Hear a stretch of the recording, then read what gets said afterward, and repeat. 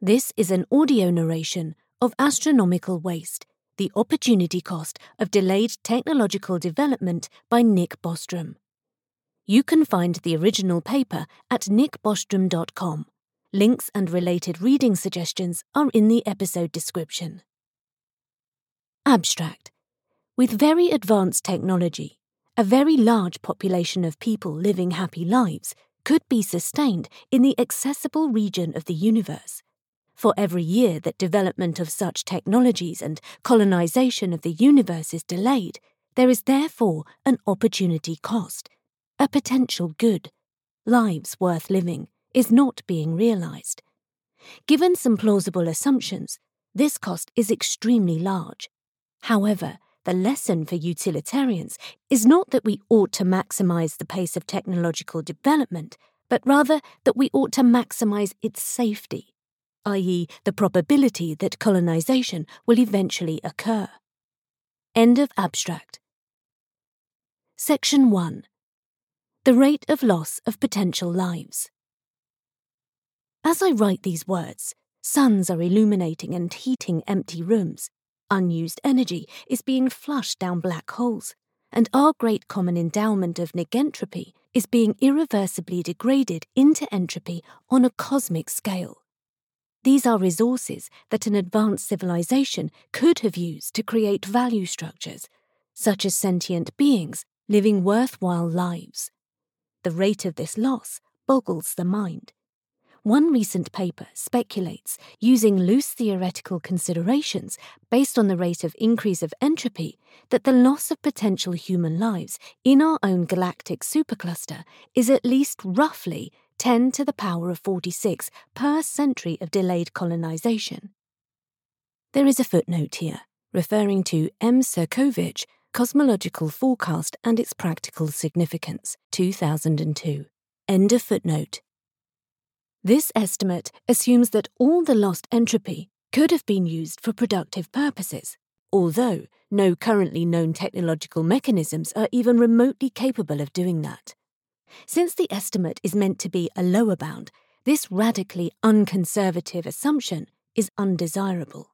We can, however, get a lower bound more straightforwardly by simply counting the number of stars in our galactic supercluster and multiplying this number with the amount of computing power that the resources of each star could be used to generate using technologies for whose feasibility a strong case has already been made. We can then divide this total with the estimated amount of computing power needed to simulate one human life. As a rough approximation, let us say the Virgo supercluster contains 10 to the power of 13 stars. One estimate of the computing power, extractable from a star and with an associated planet-sized computational structure using advanced molecular nanotechnology, is 10 to the power of 42 operations per second. There is a footnote here referring to Nanosystems, Molecular Machinery, Manufacturing and Computation by E. Drexler. End of footnote. There is reference here to another footnote. R. J. Bradbury, Matryoshka Brains, Manuscript 2002. End of footnote. A typical estimate of the human brain's processing power is roughly 10 to the power of 17 operations per second, or less. There is a footnote here for Nick Bostrom's How Long Before Superintelligence, International Journal of Futures Studies 2, 1998. R. Kurzweil, The Age of Spiritual Machines, When Computers Exceed Human Intelligence, 1999. The lower estimate is in H. Moravec, Robot, Mere Machine to Transcendent Mind, Oxford, 1999. End of footnote. Not much more seems to be needed to simulate the relevant parts of the environment in sufficient detail to enable the simulated minds to have experiences indistinguishable from typical current human experiences. There is a footnote here for N. Bostrom's Are You Living in a Simulation? End of footnote.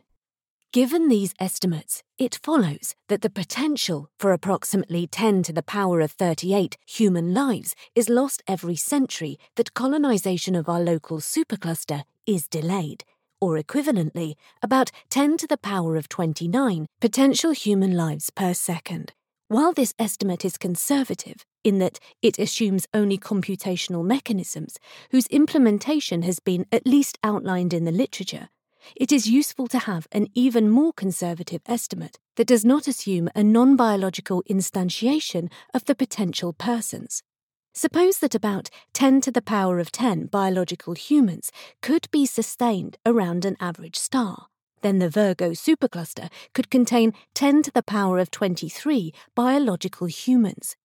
This corresponds to a loss of potential equal to about 10 to the power of 14 potential human lives per second of delayed colonization. What matters for present purposes is not the exact numbers, but the fact that they are huge. Even with the most conservative estimate, assuming a biological implementation of all persons, the potential for 100 trillion potential human beings is lost for every second of postponement of colonization of our supercluster. There is a footnote here. The Virgo supercluster contains only a small part of the colonizable resources in the universe, but it is sufficiently big to make the point. The bigger the region we consider, the less certain we can be that significant parts of it will not have been colonized by a civilization of non-terrestrial origin by the time we could get there. End of footnote. Section 2. The opportunity cost of delayed colonization. From a utilitarian perspective, this huge loss of potential human lives constitutes a correspondingly huge loss of potential value. I'm assuming here that the human lives that could have been created would have been worthwhile ones. Since it's commonly supposed that even current human lives are typically worthwhile, this is a weak assumption. Any civilization advanced enough to colonize the local supercluster would likely also have the ability to establish at least the minimally favorable conditions required for future lives to be worth living. The effect on total value, then, seems greater for actions that accelerate technological development than for practically any other possible action. Advancing technology, or its enabling factors such as economic productivity, even by such a tiny amount that it leads to colonization of the local supercluster just 1 second earlier than would otherwise have happened, amounts to bringing about more than 10 to the power of 29 human lives, or 10 to the power of 14 human lives if we use the most conservative lower bound, that would not otherwise have existed. Few other philanthropic causes could hope to match that level of utilitarian payoff. Utilitarians are not the only ones who should strongly oppose astronomical waste. There are many views about what has value that would concur with the assessment that the current rate of wastage constitutes an enormous loss of potential value. For example, we can take a thicker conception of human welfare than commonly supposed by utilitarians, whether of a hedonistic, experientialist, or desire-satisfactionist bent, such as a conception that locates value also in human flourishing, meaningful relationships, noble character, individual expression, aesthetic appreciation, and so forth. So long as the evaluation function is aggregative, that is, does not count one person's welfare for less, just because there are many other persons in existence who also enjoy happy lives, and is not relativized to a particular point in time, that is, no time discounting, the conclusion will hold. These conditions can be relaxed further, even if the welfare function is not perfectly aggregative, perhaps because one component of the good is diversity, the marginal rate of production of which might decline with increasing population size. It can still yield a similar bottom line, provided only that at least some significant component of the good is sufficiently aggregative. Similarly, some degree of time discounting future goods could be accommodated without changing the conclusion. There is a footnote here. Utilitarians commonly regard time discounting as inappropriate in evaluating moral goods. See example R. B. Brandt, Morality, Utilitarianism and Rights, 1992. However, it is not clear that utilitarians can avoid compromising on this principle in view of the possibility that our actions could conceivably have consequences for an infinite number of persons, a possibility that we set aside for the purposes of this paper. End of footnote. Section 3. The chief goal for utilitarians should be to reduce existential risk. In light of the above discussion, it may seem as if a utilitarian ought to focus her efforts on accelerating technological development.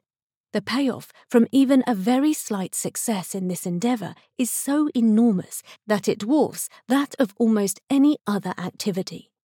We appear to have a utilitarian argument for the greatest possible urgency of technological development.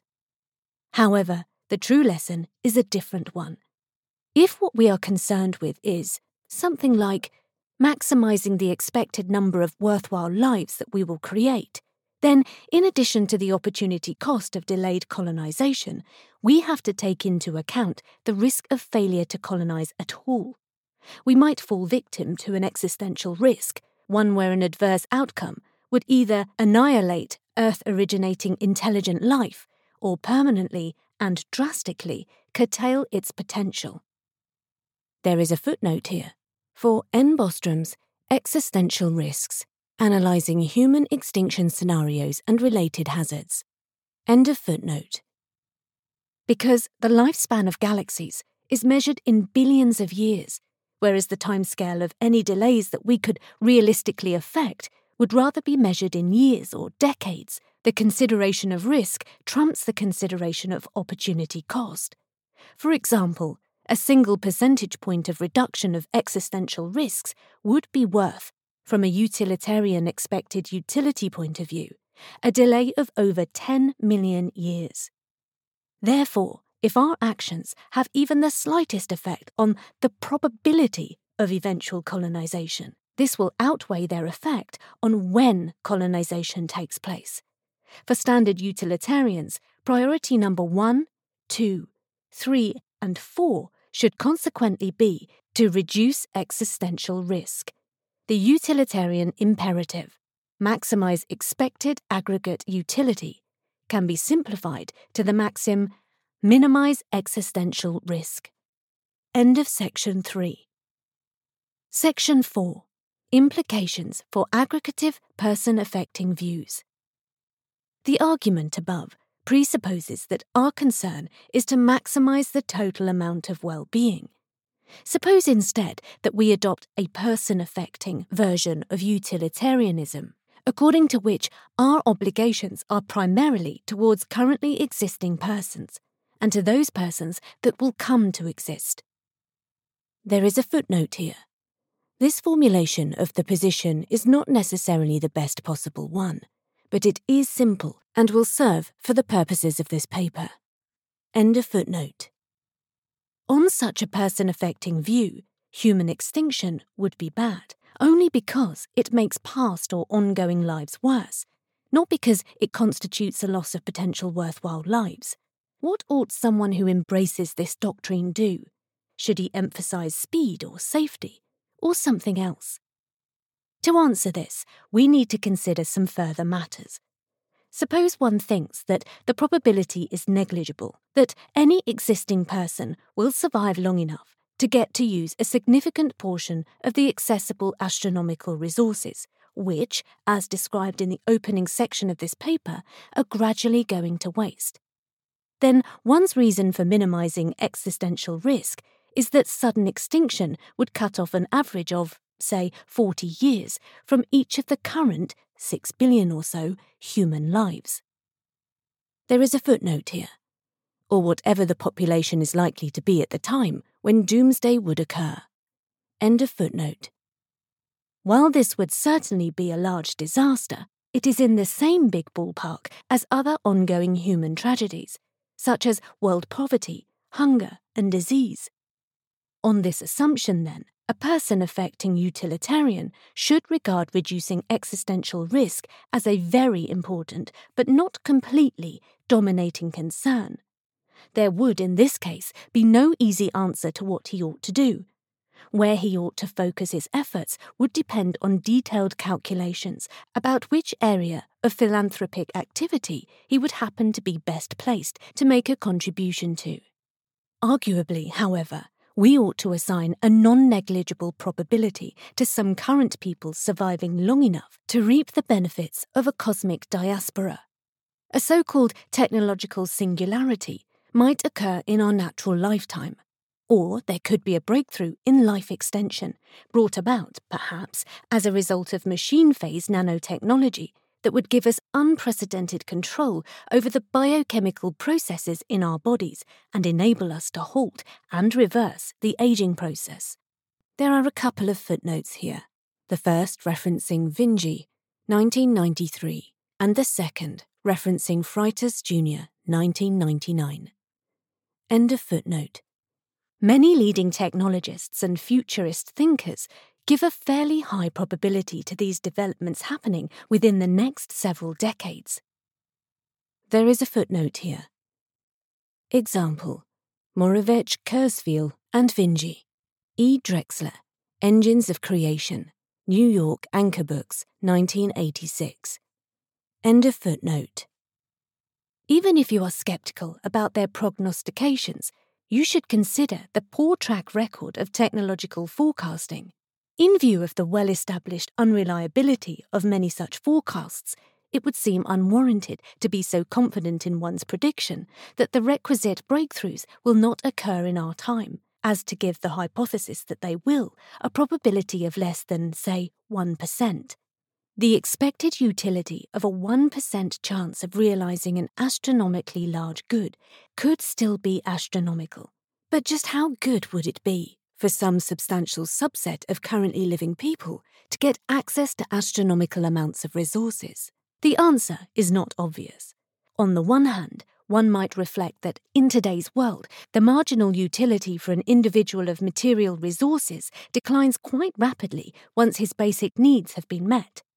Bill Gates' level of well-being does not seem to dramatically exceed that of many a person of much more modest means. On the other hand, advanced technologies of the sorts that would most likely be deployed by the time we could colonize the local supercluster may well provide new ways of converting resources into well-being. In particular, material resources could be used to greatly expand our mental capacities and to indefinitely prolong our subjective lifespan. And it is by no means clear that the marginal utility of extended health span and increased mental powers must be sharply declining above some level. If there is no such decline in marginal utility, we have to conclude that the expected utility to current individuals of successful colonization of our supercluster is astronomically great, and this conclusion holds even if one gives a fairly low probability to that outcome. A long shot it may be, but for an expected utility maximizer, the benefit of living for perhaps billions of subjective years with greatly expanded capacities under fantastically favorable conditions could more than make up for the remote prospects of success. Now, if these assumptions are made, what follows about how a person-affecting utilitarian should act? Clearly, avoiding existential calamities is important, not just because it would truncate the natural lifespan of 6 billion or so people, but also, and given the assumptions this is an even weightier consideration, because it would extinguish the chance that current people have of reaping the enormous benefits of eventual colonization.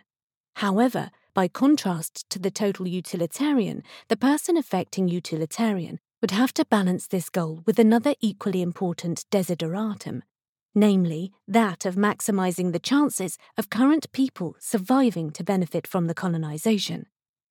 For the person-affecting utilitarian, it is not enough that humankind survives to colonize. It is crucial that extant people be saved. This should lead her to emphasize speed of technological development, since the rapid arrival of advanced technology would surely be needed to help current people stay alive until the fruits of colonization could be harvested. If the goal of speed conflicts with the goal of global safety, the total utilitarian should always opt to maximize safety. But the person-affecting utilitarian would have to balance the risk of people dying of old age with the risk of them succumbing in a species-destroying catastrophe. There is a footnote here. I'm grateful for the financial support of a British Academy postdoctoral award. That was an audio narration of Astronomical Waste, the Opportunity Cost of Delayed Technological Development. This paper was narrated by Nikki Griffiths. Radio Bostrom is run by Peter Hartree and supported by a grant from the Future Fund Regranting Programme. You can find more episodes and subscribe at radiobostrom.com. If you like these recordings, please support our work by sharing some episodes to your friends.